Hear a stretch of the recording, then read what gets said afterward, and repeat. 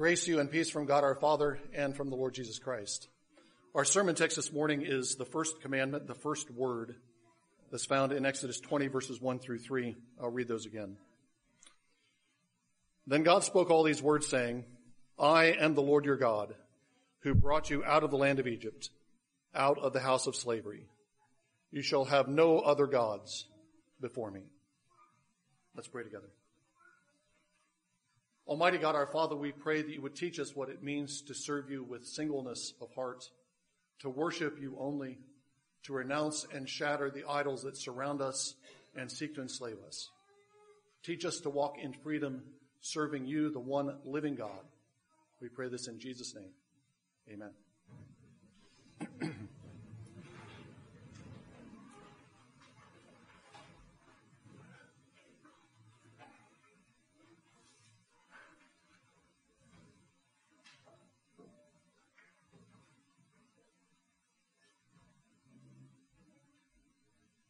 The 10 words begin with a snippet of narrative. I am Yahweh your God, who brought you out of the land of Egypt, out of the house of bondage. That little summary of the story of the Exodus is attached specifically to the first commandment. The reason why God wants Israel to serve and worship him only and have no other gods before his face is because he's the one who brought them out of Egypt, out of the house of bondage. That narrative is applied, it is attached to the first commandment, but it really sets the tone for the entirety of the Decalogue. God speaks as the God of the Exodus in all of the 10 words. I am Yahweh your God who brought you out of the land of Egypt, out of the house of bondage, is the rationale that the Lord gives for all of the commandments that he gives to Israel. Because he is the God who brought them from Egypt, they're not to have any images. Because he bore them from Egypt, they are to bear his name with the weight it deserves. Because he gave them rest by bringing them out of Egypt, they're supposed to observe Sabbath, not only by resting, but by giving rest. It's because the Lord brought them out of the house of bondage that Israel is to avoid killing and adultery and theft and false witness and coveting. Israel's entire life is shaped by that story that they have experienced, that they're living. They're supposed to be the people of the Exodus. Their entire corporate life is supposed to express the fact that they've been brought out of Egypt, out of the house of bondage. That snippet of narrative is a narrative of liberation. I brought you from the land of slavery. I brought you into freedom. But when we look at the contents of the 10 commandments, the 10 words, we might be tempted to think that there's some kind of shift going on there, that the Lord is playing a trick on us. He says he brought us out of the land of slavery, out of the house of slavery, but then when we get to Sinai, he does nothing but tell us what we cannot do. Don't do this. Don't do that. Don't do this other thing. All these do nots. Exodus means freedom. Exodus means liberation. But it seems that Sinai means a new slavery. What good is it if we've been brought out of slavery to Pharaoh, if we've just been brought under the slavery of an even more powerful ruler, Yahweh, the God of the Exodus? Is Sinai just a new form of slavery? If we look at this commandment, the first word, in the context of the entire Bible and in the context of ancient religion, we can see why this first word is not a word of slavery, a word of enslavement, but a declaration of independence, a word of liberation, a word appropriate to a people who have just been rescued from bondage. Not a new bondage, but this is the way they are to walk in freedom. What was it like to live in a polytheistic world? What was it like to have dozens, hundreds of gods that surround you? What was it like to try to serve these hundreds and dozens or hundreds of God and satisfy them all. You couldn't possibly do it. If you satisfy Diana, Jupiter gets jealous. If you worship Baal, you're ignoring Molech, and he might take his revenge. The gods of the ancient world were not faithful gods. They were fickle, changeable. They took delight in tripping up human beings. They took delight in enslaving human beings. To live in a world of many gods, as ancient people did, was it to live in a world of fear, a world not of freedom, but a world of slavery. The Bible tells us that Israel worshipped Egypt's gods while they were in Egypt. That's in Joshua chapter 24. At the end of Joshua's life, he gives this speech as he's dying, and he reminds Israel that they used to serve false gods on the other side of the river when they were in Ur of the Chaldees before Abraham was called out, and they served false gods when they were in Egypt. And the plagues of Egypt were partly designed to wean Israel away from worship of Egypt's gods. The Lord came and stretched out his mighty arm, punishing both Egyptians and Israelites initially, so that the Israelites would think, well, as long as God is punishing the gods of Egypt, we'd better get on God's good side. We'd better put away the gods of Egypt and serve him. The plagues are designed to liberate Israel from slavery. The plagues and the Exodus are designed to give them freedom from the many gods who might enslave them. The Bible describes idols as lifeless beings. They have eyes, but they don't see. They have mouths, they can't speak. They have noses, they can't smell. They have ears, but they cannot hear your prayers. They have hands, but they can't do anything with them. They have feet, but they cannot walk. And then where the Bible tells us all that about the lifelessness of idols, it goes on to say, so shall they be who worship them. Worship idols, you become like an idol. You become like what you worship. If your idol is dead and you serve a dead thing, then it's killing you. The Lord rescues Israel not just from idols and slavery. He rescues them inert, dead idols who are killing the Israelites. He delivers his people from death. The first word is a declaration of independence, a word of freedom, a command to walk in freedom before the one God, because it's a command to walk in resurrection life, life that is free from all the dead idols that they served in Egypt. Well, Israel probably needed that. They still had Egyptians among them. There were probably idols being worshipped somewhere in Israel, even as they were camped at Sinai. We know that one big idol was made shortly after the Ten Commandments were given, a golden calf, and all the Israelites worshipped it. They need this commandment, but do we? I don't suppose any of you has a shrine in your basement. I don't suppose any of you makes a habit of invoking Allah in your prayers alongside Jesus and his Father. But we are still prone to idolatry, and we are still enslaved to the many idols that plague us. We're still polytheists, trying frantically to satisfy all the different demands and all the different gods that make their demands on us.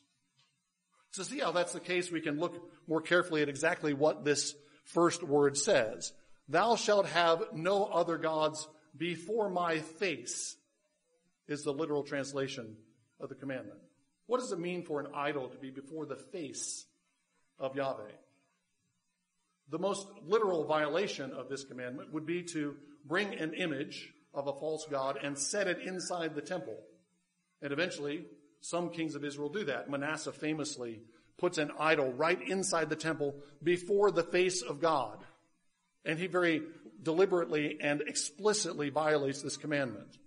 He puts another god before the face of Yahweh, the God of the Exodus. But of course, that didn't mean that Israelites were free to worship idols elsewhere. As long as they hid from God, they were okay. For one thing, God can see their idols wherever they're hiding. It's not like you can not have a God before the face of God. But the Old Testament also talks about idols of the heart. In Ezekiel 14, the Lord warns the prophet Ezekiel that their elders who are consulting with him are coming to him. They pretend like they want to hear the word of the Lord from the prophet. What they are in fact doing is bringing the idols of their hearts along with them as they consult the prophet. They're coming to the Lord's prophet, but they're bringing their idols with them. In fact, if you have idols in your heart, then you're taking your idols everywhere you go. If you have an idol in your heart and you go into the temple, even if you say you're worshiping the Lord, you have brought an idol before the face of God. And it's not like that commandment or that idea is softened in any way in the New Testament. Where is the face of God for us? Where is the temple of the living God? Where does the Holy Spirit dwell? He dwells among us. He dwells in each of us. And if we set up idols in our hearts, if we cherish idols in our hearts, if we serve idols in our hearts, then we have put idols before the face of God just as surely as Manasseh did when he put that image inside the temple. Well, we don't do that, do we? We don't worship false gods in our hearts. What does it mean to worship and serve the one God? Luther says the Lord, to worship and to keep this first word is to love, serve the one God above all other things. To trust in, love, and serve him above all others. Isaiah says, the Lord is your judge. The Lord is your Savior. The Lord is your lawgiver. Insofar as we are looking for approval to anyone but the Lord, we're serving a false god, setting up another as judge. Insofar as we're looking to someone else for our salvation and our health, for blessing, for an abundant life, we're serving an idol. Insofar as the voice running in our heads, the voice that we actually listen to and obey, insofar as that voice is not the voice of the Lord, we've adopted another lawgiver. The Lord is not our lawgiver, but something else has become our lawgiver. Who is your judge? Whose assessment do you fear? Whose evaluation of you really determines how you're going to behave? Is it your peers? Do you live in fear of being considered uncool? Well, if you do, you're going to live in constant fear because the standards of cool constantly shift and change, and you simply can't keep up. If you've made coolness your peer group, your judges, you're going to be tossed to and fro, just as much as an ancient polytheist is. Public opinion. The Pharisees, Jesus says in our gospel reading, prayed, they gave alms, they fasted, but why did they do all that? To seek the approval of the God who sees in secret? No. But to seek the approval of men. Who were their judges? Not God. They were looking for evaluation, for a stamp of approval, not from the living God to whom they pretended to pray, but from their surrounding peers. Who is your judge? A hypercritical parent. Public opinion. Whose disapproval do you fear? If you're not looking to the Lord as your judge, if you're trying to satisfy the requirements of all these other judges, you've not only set up an idols or a set of idols, but you're also enslaved. You can't satisfy them all. There's no way to satisfy them all. They're contradictory demands that are placed on you. Cool means one thing over here, cool means something else over here. You can't be cool in both places at the same time. Put away those idols. Remember that the Lord is judge. Keep the first word. Have you ever thought, if I just had a little more money, a little higher income, I'd be happy. Then everything would be easy. Everything would be fine. My life would be rich and full, and I would be satisfied. if I just had a bit more? Who are you looking to for blessing? Are you serving mammon? Have you organized your life so that you serve mammon? So that your main pursuit in life is to enrich yourself. You can't serve two masters, Jesus said. You must either serve God and mammon. And you can't satisfy mammon anyway. It's slavery. You never have enough. You're never going to be satisfied. There's always more to get. There's always more to earn. There's always more stuff you can buy. You'll never be satisfied. And you'll be enslaved by the tyrant mammon. Shatter that idol. Remember that God is your Savior. Keep the first word. What happens when you get cornered? What happens when you get criticized? Do you admit, confess your sin? Trust in Jesus to bear your sin? Have you ever, perhaps, made somebody else your sin bearer? Have you ever loaded your wrongs on somebody else? Your husband or your wife challenges you. Instead of confessing your sin, you blame them, him or her. You blame the other. It's your fault. The reason I do this is because of what you do. You bear my sins. You be my scapegoat. You be my sin bearer. Jesus is our sin bearer, not your husband, not your wife, not your kids, not your friends, not society. Jesus alone is the sin bearer. Or maybe you like to just pile up your sins on yourself. Make yourself your own sin bearer. It'll crush you. It'll kill you. You can't bear your own sins. Don't try. Keep the first word. Remember that God is your Savior. You're not your own Savior. Nobody else is your sin bearer but Jesus. Trust in him. Who is that? Whose voice is that in your head? Where does it come from? Not the voice that you say you're listening to. Not the Lord that you confess when you confess the creed. But who is the real Lord in your head?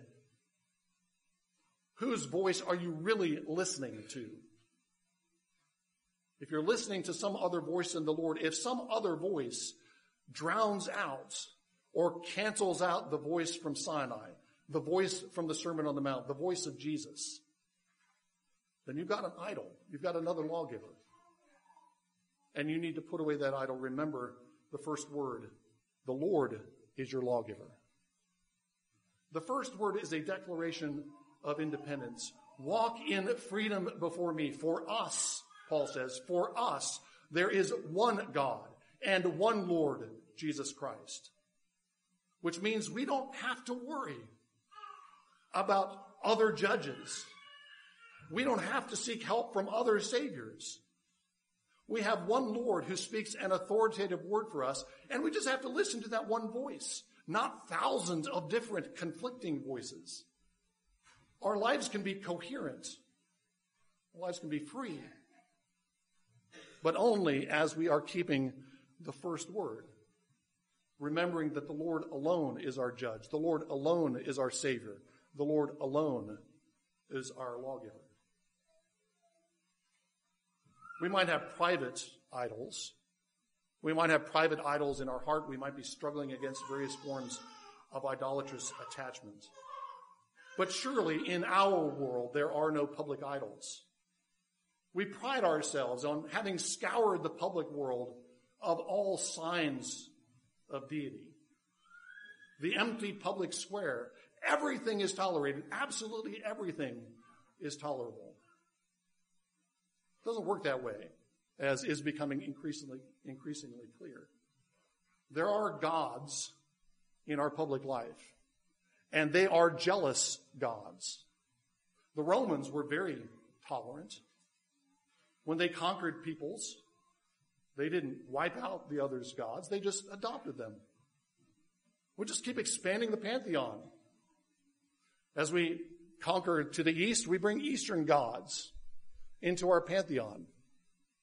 There's some evidence that they offered the Christians the same deal. We'll leave you alone. We'll even give Jesus a statue in the pantheon. Jesus can be one of the gods of Rome. They're very tolerant. What they could not tolerate were a group of people who refused to worship the many gods, who really and truly worshiped one God, who kept the first word. That was intolerable. That kind of intolerance was intolerable. When the Christians said, your gods are nothing, vanities, or your gods are demons, that they couldn't tolerate. And we know the story of what happened in Rome to the early Christians. Our world prides itself on its tolerance, but it's no more tolerant of our intolerant devotion to the one God than Rome was. And if we are truly devoted to the one God, truly keeping the first word, we're going to be on a collision course with the gods of our world. We're going to be on collision course with the gods of freedom. Whose voice are people encouraged to listen to? Well, listen to your heart. Follow your heart. Your heart is going to speak authoritatively. Mount Sinai is right inside you. And whatever Mount Sinai inside you says, that you're supposed to do. We have all kinds of judges, many forms of evaluation and assessment. And if we refuse to conform to those judges, if we confess that there is one judge, one lawgiver, one Savior, we're on a collision course with the world around us. There's another reason why we're on a collision course. We're on a collision course with the world around us because the first word is not just a command. The first word is also a mission statement. The first word is also a declaration of war.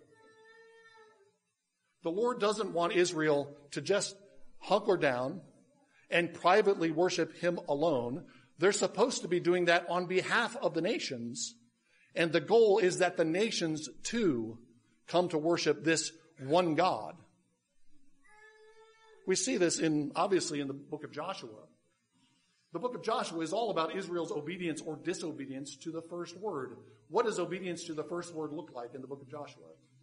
It looks like throwing down images of false gods, shattering shrines, overthrowing altars, scouring and purifying and purging the land of idolatry. That's what obedience to the first word looks like. And Jesus is the greater Joshua. Jesus came to destroy the works of the devil. Jesus came to shatter the idols. Jesus came to purge the world of all gods but his Father. And then he calls us to follow him and to join that warfare. As Paul said in our epistle reading, we don't make war with physical, fleshly weapons, but we do make war with spiritual weapons until all vanities are cast down, until every idol is overthrown. The first word is a mission statement, not only for Israel, but for the church. And the first word is also a pledge. It's a promise. It's the Lord's determination. It states the Lord's determination to have a world in which there are no other gods before his face. He calls us to follow him, to make war on the idols, our own idols, first of all, but also idols wherever they appear. And he assures us that that warfare will be successful, that there will come a day when there are no other gods before God. There will come a day when there is only one Lord, and every knee bows, and every tongue confesses that Jesus Christ is Lord, to the glory of God the Father. The first word is for us. It challenges us to examine the idols of our hearts. It challenges us to follow our greater Joshua in his warfare against the idols. It challenges us to trust the God whose world will one day be free of all false gods, and God himself will be all in all. In the name of the Father, and of the Son, and of the Holy Spirit, amen. Let's pray together. Almighty God, our Father, we thank you for the Lord Jesus Christ. We thank you that he came to destroy the works of the devil. And he came to throw down idols wherever they appeared. We pray that you would give us grace by his Spirit to join in that great warfare against the idols of our world, so that Jesus Christ and his name would be exalted, so that you might be all in all, that there may be no other gods before you. We pray this in Jesus' name. Amen.